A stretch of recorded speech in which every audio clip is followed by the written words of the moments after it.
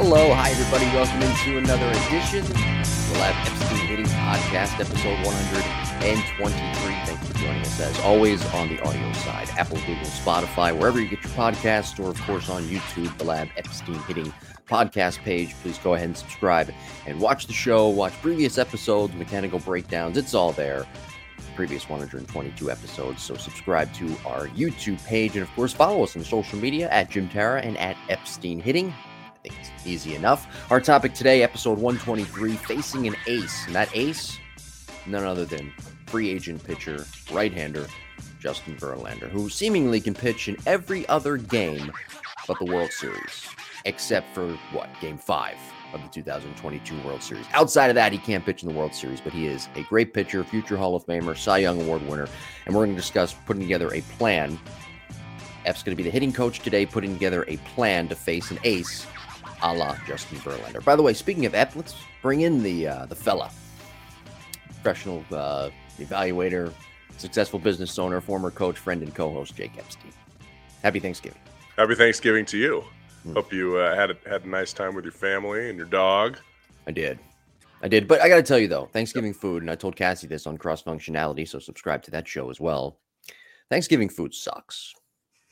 See, Turkey sucks. You could be one of my kids. So turkey, I have the dark meat. I don't like the white meat. Yeah. Turkey, even the dark meat is dry. Like somebody tweeted this on Twitter. And it was a great point. They tweeted this on Thanksgiving night. Nobody actually orders a turkey when they go out for like a celebration, right? I'm going out on a date, right? I don't take someone to a nice restaurant and say, hey, you know what, waiter or waitress, sir, ma'am, I'll have the turkey. Nobody ever orders turkey. You know why? Because turkey sucks. So does stuffing. So does cranberry sauce. You know the only good things about Thanksgiving food? I'll tell you right now. Cookies, cherry pie. That's it. Pumpkin pie sucks too. Who wants to eat a bunch of mush in your mouth? Seriously, think about that. You're eating mush. Pumpkin pie it's mush. You've put a lot of time and thought into this. I was driving the other day. It's about the tradition. It's about the tradition, breaking bread with the Native Americans. That's what Thanksgiving is all about. The Native Americans, when they broke bread, they never had turkey. I don't know where this came from. I was driving the other day. Wild turkey running around. I passed a Starbucks, and they had I hear commercials, and that got me thinking. Hearing commercials for the pumpkin spice, right? I was hearing that all fall, right? There's nothing good about pumpkin spice coffee either. There's nothing good about pumpkin pie. There's nothing really that great about turkey. Thanksgiving is great. It's a great holiday. Not a big turkey guy. Okay, rant over. I wish you would stop ranting like this. I know. I actually like turkey, but it has to be. You have to have like a really good thermometer. Yes, I agree. Like the barbecue. So I like smoked turkey. I was going to say you barbecue. Like at barbecue restaurants, right. Turkey is one of my favorite things because they season it up really well. But I think when you cook that whole bird, there's just not a lot of. I mean, you can brine it and get some flavor. Did you have a brine turkey? That helps. I have no idea what that is. Okay, so you got to have a brine turkey. Okay. You soak it in like a brine, salt, spices, and it soaks into it so it doesn't dry out. You definitely need that. But maybe next year we'll do a spatchcocked turkey. A what? Yep, that's next on my list. What's a spatch? It's where you like fillet the turkey in half and cook it so it cooks evenly and doesn't dry out. Now, how did you learn that? Where did you learn that recipe from? Well, I was in northern Nevada over Thanksgiving, visiting the in-laws and some of their friends who are big hunters, and they eat a lot of elk, and they eat a lot of wild turkey, and they eat a lot of deer and whatnot. Mm-hmm. So they were telling me about it. That's how they cook their turkeys on the smoker, and they said it's great. So then I looked it up, and it's like a total thing. Yeah. Okay. We'll do an episode on it. What is it called? What is it called? Raj-cocked turkey? Spatchcocked. Spatchcock. Mm-hmm. Cocked or cock? Spatchcock turkey. I don't know. One of the two. All right, I'm going to Google that after the show. Episode 123 today. By the way, I was last week we touched on showcase players, right? We touched on how players now being made into showcase players. And this week I was perusing the internet, the old World Wide Web, and I was looking at some perfect game stuff, and they have all these metrics, right? And we're going to break down what some of those metrics mean future episodes, because a lot of people, younger players, parents don't really understand what those metrics from blast motion, diamond kinetics, what all of that means. But again, this is the catalyst of showcase players and why they're being made into such in 2022, going into 2023. I remember a few years ago, I was sitting across and talking with Mark Shapiro, who's the president of the Toronto Blue Jays. Now think, for context purposes, Moneyball with that rear camera shot, Billy Beane talking to Mark Shapiro, that just flipped me out with Billy Beane, or a la Brad Pitt. And there you go. You've got that conversation. And you've got a picture in your head now. And I was talking with Mark, and he was telling me about his son a little bit, and how his son is entering his teenage years. He wants to play baseball, wants to continue on. And Mark literally said to me, I just hope I can get him to college to play baseball. Now, this is a guy who has a son, Mark Shapiro, and I don't know his son's name, and we'll call him, something Shapiro. His son has access to any coach in the Blue Jays organization, really any coach across Major League Baseball. His father has a pretty much a pristine reputation throughout Major League Baseball, something he could be the next commissioner of Major League Baseball. So he could have access to any coach and really have kind of a backdoor way in if he's talented enough to play professional baseball. And Mark Shapiro doesn't even know if his son can play professional baseball. So there's a lesson in there that while we're making these showcase players, everybody thinks they can be, and their parents think they can be professional baseball players. It's a very hard thing. There's a big difference between playing Major League Baseball, playing professional baseball, and trying to get to college and play college baseball. But right now we're kind of stuck in the middle ground. We're trying to figure out, okay, how do we make baseball players based off this data rather than the other way around? Let's make the baseball players, and then let's look at their data and how we can best apply that data to the drills that they're working on. Well, that's the process. There's just, data's easy now. It's easy to set up. I received an email from one of the players that I work with and see all the time, and it says, hey, come down to yada, yada, yada. Perfect Game is going to put a K vest on you and take all your metrics with an exit velocity where they're using a TrackMan, and then we'll post it to our website, and it's free. But it costs, whatever, $40 a month to be listed on the website, to show, and then you can track your progress.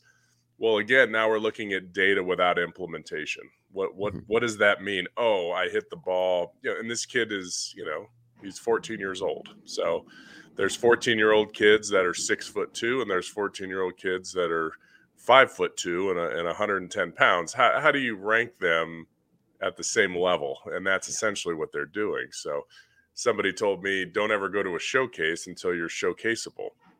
Unless you're big and strong and fast, and then don't go post your numbers, because that's all it is. It's just a college coach saying, oh, this person throws really hard at this age. Okay, I think I'll go out and see them. They're not going on those numbers. Now, the proper way to use all that is what we do at Epstein Hitting and what we do at the lab, and that's why it's called the Lab Epstein Hitting Podcast. But we take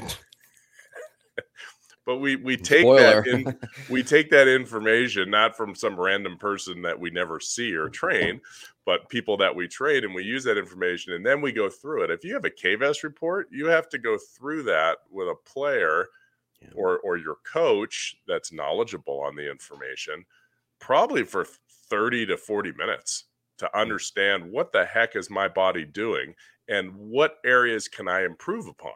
It doesn't just say, oh, your hip moves this fast, your shoulder moves this fast, your arm moves. That doesn't do anybody any good. Oh, you're in sequence or you're not in sequence. Well, that doesn't do anybody any good. It's how do we, get your X factor stretch better? We could see some of that on video, but are we keeping our hands back at launch? Are we launching properly? Are we launching our upper body too soon? So these are all things that you can't just get the information and splot it out on a web page and think you're going to get better. You have to utilize that information. And that's what the professional organizations do, and a lot of college programs do. But for the professional people, we're just trying to get a number. Right. Okay, where are you right now? What do you do well and what don't you do well? Okay, we're not going to sign someone because they have a crazy number on a blast report. Okay, that's the farthest thing. In fact, I've seen them. We've had international players with crazy numbers with, I'm trying to think of the number, like some kind of acceleration numbers that show up on Blast, which I hardly ever use. Well, also too, And we've said it before on the show about how Latin American players, amateurs, they're very upper body centric when they're hitting. Their hands are lightning fast. That's why when they get into professional baseball, their hands are lightning fast. You see it a lot too with Latin American shortstops. They've got great hands, so they can go into the hole, into the shortstop hole, backhand, set their feet and throw. Where you look at American players, amateur players, especially at the high school level, and I see this all the time. This is why they take the crow hops and they want to show off the arm strength. I see that they backhand and then their footwork gets out of sequence. They shuffle their feet and then they try to throw as hard as they can. Latin American players, very upper body centric. Now, get rid of the ball. To the flip side of that, their lower body isn't as developed as, say, an American type player. Mm-hmm. So the metrics are going to be a little bit different as it comes to Latin American players and of course, American-born amateurs. Yeah, and some of them are, and some of them are similar, but yeah, they're 10 years old. They're swinging wood bats. They're swinging drop threes. Maybe there's a drop five somewhere on the island, but probably not. They're not swinging drop tens. So they are building hand strength at a much, much younger age. But, getting back to those numbers, that number's not going to get you signed or drafted. Okay. Right. It's going to tell you what kind of athlete you are, or it's going to tell your recruiter what kind of athlete are. I mean, way back when, I don't know, maybe this was 15 years ago. Maybe it was 25 years ago. I don't remember. It wasn't 25 years ago. It was after I was done playing. But Gary Ward, so at the time, I believe he was at New Mexico State. So this would have been late 90s, early 2000s maybe. And he said, we're not going to recruit anybody that doesn't hit a ball 90 miles an hour off the tee. Okay, that was their benchmark. You can't play, and that's what they said, you can't play college baseball unless you can hit 90. So if they did a camp or showcase camp or something like that, that was their baseline. You look at that number now with college players, it's probably closer to 100 miles an hour. Because you can cheat it. You can try to swing as hard as you can, and you can almost crow hop. Sometimes you see these guys taking these incredibly huge strides and huge hand loads just so they can get a ball to go 100 miles an hour off a tee, but none of that relates in a game. So again, it's like anything else. It's like scouting. It's like player development. How do you use those metrics? The metrics themselves, the technology itself does not make you a better player. How you utilize it and how your coaches help you interpret that and then put you in the correct positions or the correct plans to get better, that's where technology helps, whether it's a blast motion sensor or a K-Vest or a HitTrax. Doesn't matter what it is. Right. Well, college coaches, though, this is on you because college coaches, they look for a certain number, and then high school coaches, because they don't know any better, they'll parrot things and they'll retweet things about what their high school kids and their athletes are doing at showcases based off those numbers.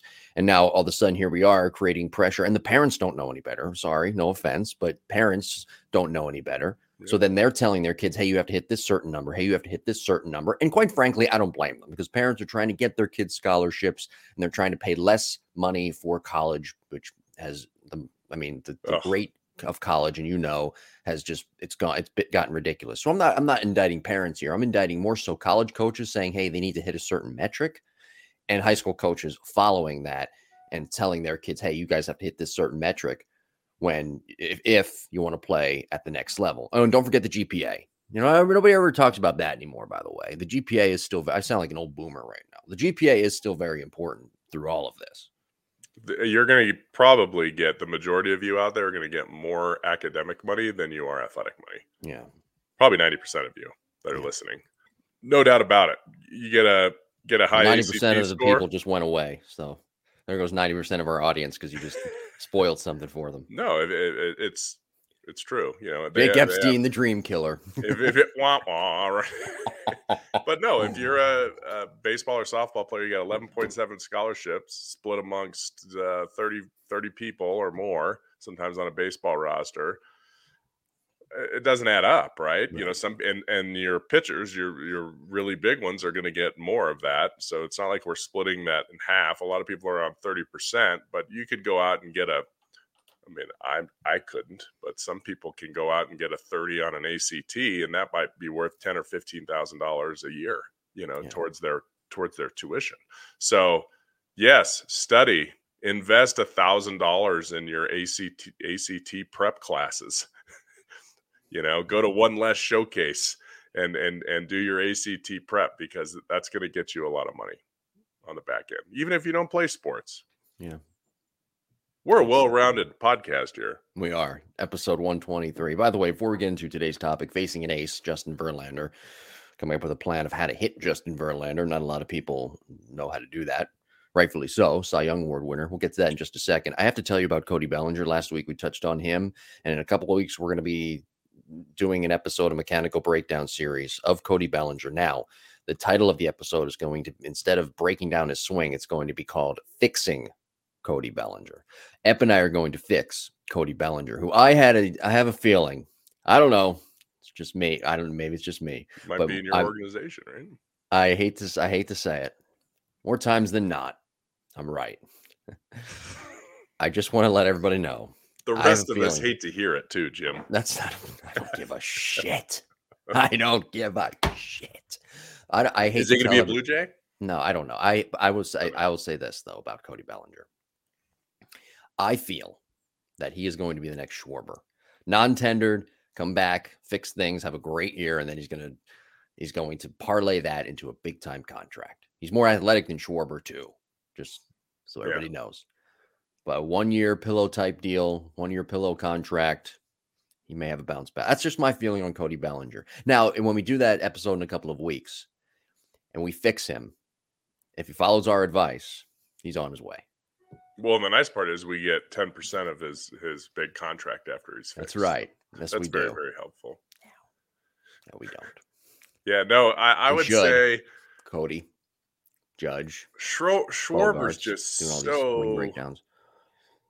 Quick. He's so strong.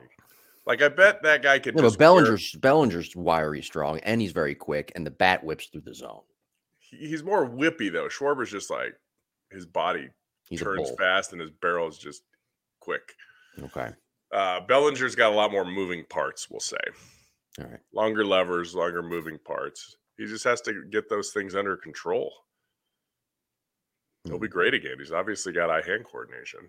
You know, he just needs to give himself a chance. He just makes life a little bit difficult for himself. So, but we'll break that down when we get to it. Yes, we will. A couple of weeks, episode 125, Fixing Cody Bellinger. And if he listens, then there's a good shot that he may parlay that into a big-time contract. You're welcome, Cody. He's going to have a big year. His back's against the wall. He's going to have a big year no matter what. I really think that. All right, follow us on social media at Jim Tara, at Epstein Hitting. Let's get into today's topic, episode 123, Facing an Ace, that ace being Justin Verlander. Before we break down his repertoire, Justin Verlander, let's just say this. How often, as a coach, let's put you in the position of a hitting coach, how often do you have hitters meetings with your guys? Is it once every few days, before the first game of the series, or is it every day? It varies throughout organization and collegiate program to collegiate program. It's usually every game day. So you want to prep these guys on what they're going to be facing, and then possibly facing coming out of the bullpen. So idea who's out of their bullpen, what the matchups are going to be, and then you kind of want to show them what that pitcher's been like recently, not necessarily last year, or, you want to show current videos, maybe the last time you faced them. So ideally you want to have those hitters meetings daily based on the starter they're going to see. It's not, it used to be so crucial because you'd see a guy 3 or 4 times a game. And now you're saying, okay, we're prepping for a couple times through the lineup, and then we got to prep. You might see this guy or you might see this guy coming out. So it's a lot more difficult. In college, it's a little easier because your 3 starters. You have your 3 weekend starters, and then you have your left-handed dudes that come out of the pen, and then you have the closer for the most part. So in conference play, like for the SEC, it's just these are the 5 guys you're going to face. They don't usually roll out random dudes in the SEC weekend series that they would midweek, unless it was a blowout of some kind. So that's a little bit easier to prepare. As a coach, you're preparing, 3 or 4 days in advance for those hitters meetings, Friday, Saturday, Sunday. So, sometimes you'll have just one-on-one meetings with guys, just hey, how you feeling? What's going on? Your swing feel okay? How's your timing feel? Just to get an idea of what's going through their mind. And a lot of times that will help the process of creating a game plan for that play. For that player, if they feel like, I don't know, I feel rushed, for instance. Well, geez, now we're facing Verlander. He's throwing 96. He's throwing at the top of the zone. You're going to get totally exploited if you're feeling rushed. So let's work on rhythm a little bit. Let's see if we can slow things down a little bit. Let's see if we can, maybe we'll crank up the machine to 96, 97 at the top of the zone so you can see pitches. You don't even have to hit them, but let's see if we can get our stride going really early before that ball comes out and then track that pitch over and over again. So there's all different things you can do. And player number one, you have to know the player and you have to be comfortable with the player and the player. You have to have that honest relationship. How do you feel? What's going through your mind right now? How can I help you? Not this is what you need to do. If to be successful, it has to be a two-way street. You have to earn the trust of your players. And the only way to earn the trust is to present the information in a positive, easily understandable way. And then all of a sudden they're like, wow, this guy really knows what he's talking about. Like that's exactly what happened today. Okay. And now I'm on board. And that's what you hope spring training is like. If you're a new hitting coach coming into an organization, it's really about, learning the player and earning trust and setting yourself up for a good season where players are all working together with their coaching staff. So with Justin Verlander, for example, we're using him today, facing an ace, volume 1, we'll call it, Justin Verlander. How do you open up that meeting? How do you start that meeting, that hitter's meeting, knowing that the guy on the mound you're facing that night is a Cy Young Award winner? Well, you never would mention that. You would say, okay, this is who we have. Right. Okay. He's not a Cy Young winner.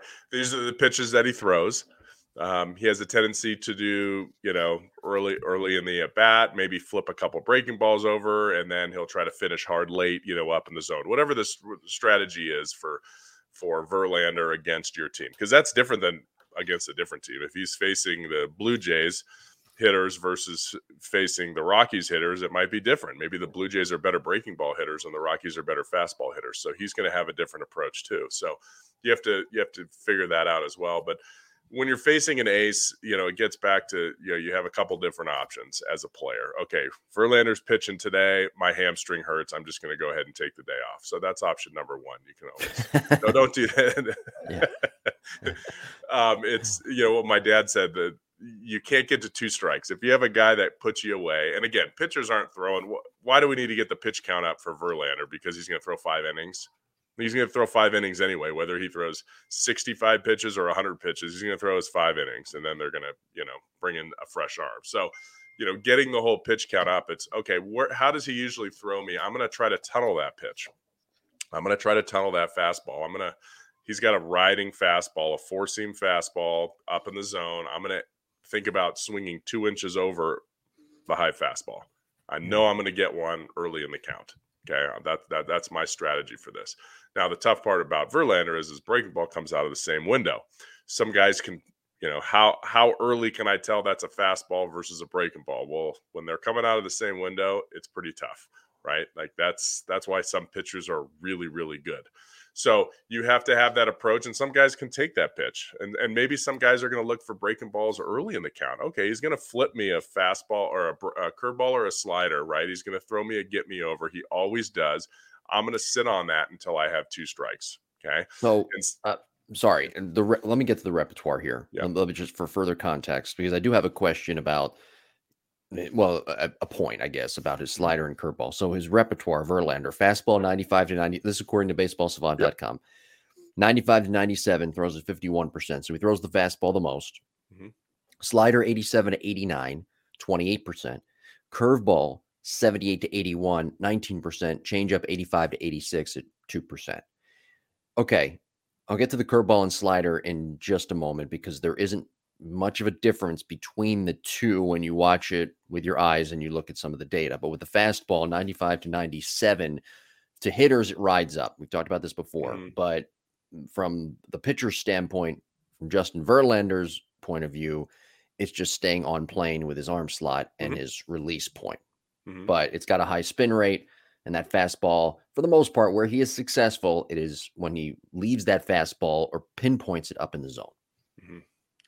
Yeah. And so you, again, he's going to be different with some people. He's going to throw more sliders to some people. He might throw a curveball more, a get me over. If he's got to get me over, it's probably going to be a curveball versus a slider. Does he bury the slider with lefties? I don't know if he's that kind of guy. I think lefties he puts away with his high fastball, right? He tries to get belt high, he tries to get belly button high to lefties, which typically, drop the barrel a little bit more. They can drop the bat head more, so he's going to exploit them. So plus you look at those numbers, right? So you told me what, 51%, and then he splits his other, he doesn't change up that much, right? Right. So the change up 2%. So how would you approach that? You kind of tell guys, hey, I'm throwing eliminate the change up. Yep.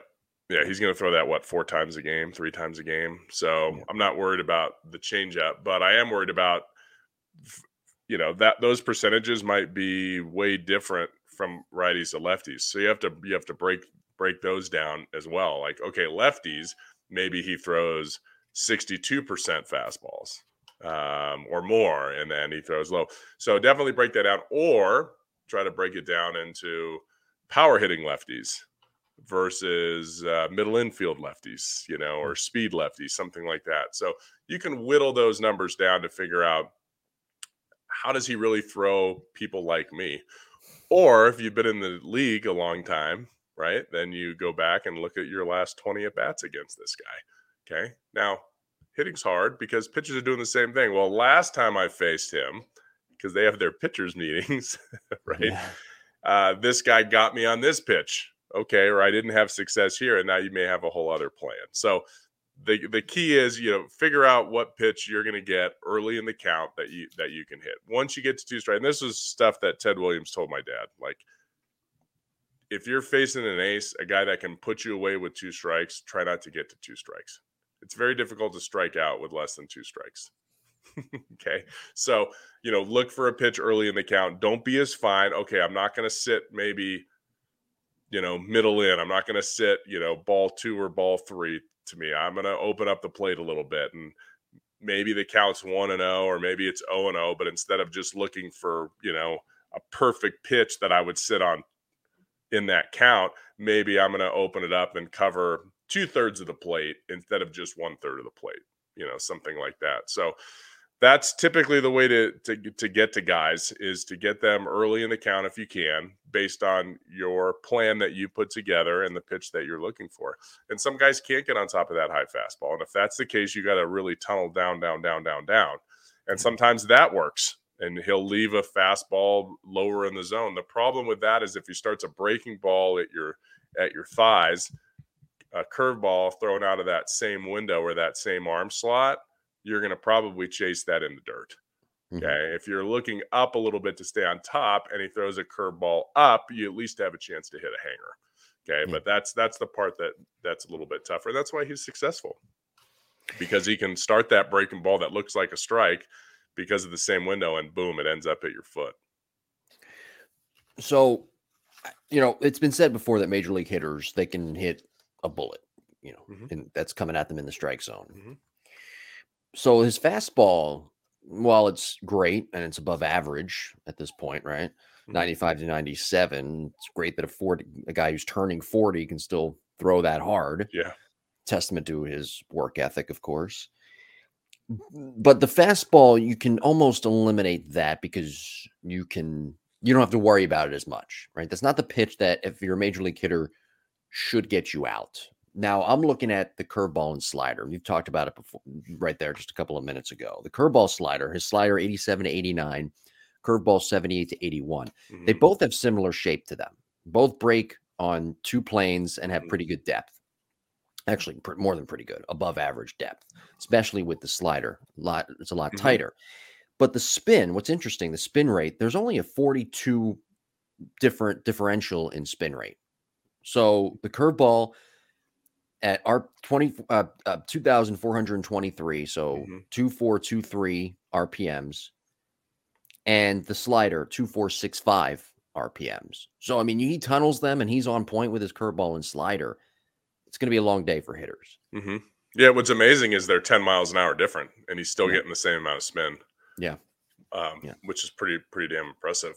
Mm-hmm. Yeah, so You're right. The breaking balls make him because they're two different breaking balls, right? They do have different shapes. I mean, they're moving the same direction, but 10 miles an hour harder is going to be more on a horizontal plane. That's why it's considered a slider, or they categorize it as a slider. That's what makes him tough, is that he has three different pitches that are all 8 to 10 miles an hour different in velocity. Okay, what fools us as hitters? It's not break, it's speed. When we get fooled, it's speed, right? We're sitting on a fastball and we get a changeup. We're sitting on a fastball, we swing at a breaking ball. We're out in front. Speed is what, and that's what he does so well, is he changes speed. Even though he's throwing 95 miles an hour, when he's throwing a 78 mile an hour curveball, and he throws that for strike one, and then he throws that for strike two, and then boom, here comes the 98, 95, 96 mile an hour fastball at your letters. That thing looks like it's 105 miles an hour because of that. We're talking, 18 miles an hour different in speed. That's what makes guys tough. It's his mix that makes him tough. So that's why you have to take something early in the count. You have to take pitches out, right, of that mix, because you don't have two strikes. Why would I look for everything? Right. So if you could figure out what you want to do and stick to that plan, and maybe it doesn't work your first time up, and that's okay. How many hits does Verlander give up the first time through the lineup? Not very many. But we use it as a learning experience, right? We're using it in hopes that, boom, I can get him my next at bat after he walks a guy, or after we get a bloop somewhere. Yeah. You're not going to get 4 line drives off of Verlander in one inning. Okay, you're hoping to put a couple balls in play, maybe you get jammed, or you hit one off the end, you scratch through a hit, and then boom, we barrel something up and hit a 2-run homer. Okay, great. Now we had our chance off Verlander and we made the most of it. But you're not going to sit there unless he doesn't have his good stuff, right? Which guys have their good stuff, every couple starts. They don't have their great stuff every start. But if you can get them, and essentially you're plotting for that attack. You're plotting every pitch. When am I going to win this battle? When is he going to make a mistake, right? I'm sitting on this. Boom, I got it, and I hit it hard. That's why mechanics are important, because if you have bad mechanics and you finally get your pitch and you miss it, oh, man, I worked my tail off with my pregame meeting, with my approach plan, and now all of a sudden I missed the pitch he gave me, and I could have won the game for my team. So that's why mechanics and swing plan are so important, is when we do anticipate correctly off these guys that are just elite pitchers, and we do put our swing off and our timing is good, we got to make sure our barrel's in the right spot. So how do you formulate a plan and go through these meetings based off previous failures and previous successes off, say, again, facing an ace, Justin Verlander? Yeah. So if I've determined that early in the count, I'm going to sit on fastballs. Yeah. Okay. So I'm going to prep. I'm going to visualize. I'm going to close my eyes. I'm going to see Justin Verlander. Maybe I pull up videos. Maybe somebody in the hitting department has put together my last 5 at bats. And so you're seeing Justin Verlander, and of those last 5 at bats, they've taken all the fastballs out and they've cut them down and says, this is what it looks like, on video of him throwing you those fastballs, right? Maybe it's a behind home plate view. Maybe it's behind the pitcher view. It doesn't matter what it is, but you're sitting there and you're watching it and you're visualizing, when do I start moving, right? You can watch a video and be like, I'm going to practice my rhythm here.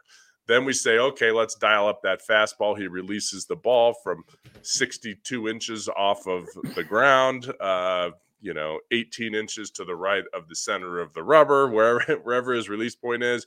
You slide the machine there. You crank up maybe if you have spin rate accessibility in your batting cage, you can totally mimic that exact pitch. But, maybe you just crank that thing up to a 95 mile an hour fastball with a 4-degree drop trajectory or a 3-degree drop trajectory, and you just sit there and see them, and then you start staying on top of that pitch, staying on top of that pitch, staying on top of that pitch. Okay, and then you get your work done, and then you go do your fielding, and you eat something, you get your uniform on, maybe you do a little bit more visualization, and then we're ready to rock and roll, man. It's game time. Yeah. It's fun. It's a process. And some guys can do that, and some guys can think their way through it, and then some guys say, hey, coach, what are we doing today? And we say, okay, I've done the thinking for you.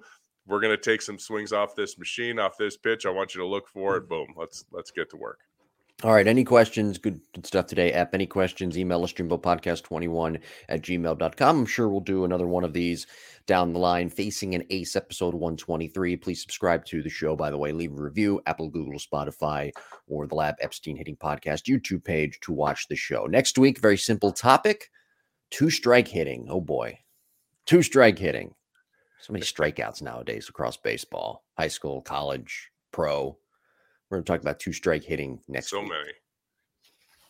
Not for the Astros. They did a pretty damn good job in the World Series. They did. And they squeaked out. I saw somebody, it was a funny tweet, but it was like, it had to do with your Thanksgiving and, moving a runner over or hitting a ground ball to second base. Mm-hmm. And it said, in theory, really good. In reality, it's like pumpkin pie or whatever, you were saying. But I thought about, there were 2 or 3 hits that the Astros had that were back-breaking hits that went between with 2 strikes. That Maldonado hit one of them, that were just little base hits between first and second that either kept an inning going or scored a run. Right. And it really is part of the game. You can't just give in all the time, or you can't give up all the time. You can't just swing for brokes. Sometimes, yes, maybe 1 out of 25 times with 2 strikes, you hit a home run. Awesome. But can we at least put the ball in play a little more? Can we cut down on strikeouts? Can we move runners? And we'll see if that works. Now, sometimes you're big and slow, and hitting a ground ball with 2 strikes is bad. You might as well try to hit a double and score a runner from first base instead of hitting into a double play. That's different. But for everyone in there, it's okay to put the ball in play with 2 strikes. Yes. So we'll talk about that next week. Two-strike hitting. That'll be episode 124. What do you got coming up at the Lab? We got our college stuff going on. We have our meetings with all the people that did our KVest reports. So now they're meeting with their instructors. So Matt and Kenny will do meetings with all their players going through that. And we're gearing up for season time, right? Now's the time to get bigger and stronger and eating right and moving fast. And then we're working on mechanical stuff right now. And then come January, we'll start taking that into more velocity and more breaking balls with all of our training. By the way, we talked about off-season prep plans offensively last week, episode 122. So go back and listen, subscribe. We would greatly appreciate it. Thank you for listening today. Anything else? We done? Good? You want to talk more about how you hate Thanksgiving food? No, I like Thanksgiving food sometimes. Yeah, I mean, I'm not in your boat. There's a couple of us in the family that like it. 2 out of 5 in my immediate family. My mom always made a nice Thanksgiving. Yeah. And my dad always smokes a turkey. Mm-hmm. And he usually undercooks it. So we might die, but it's never dry. Right. That's the sacrifice you make sometimes. All right. Episode 124 next week. Thank you for listening, and we will talk to you then.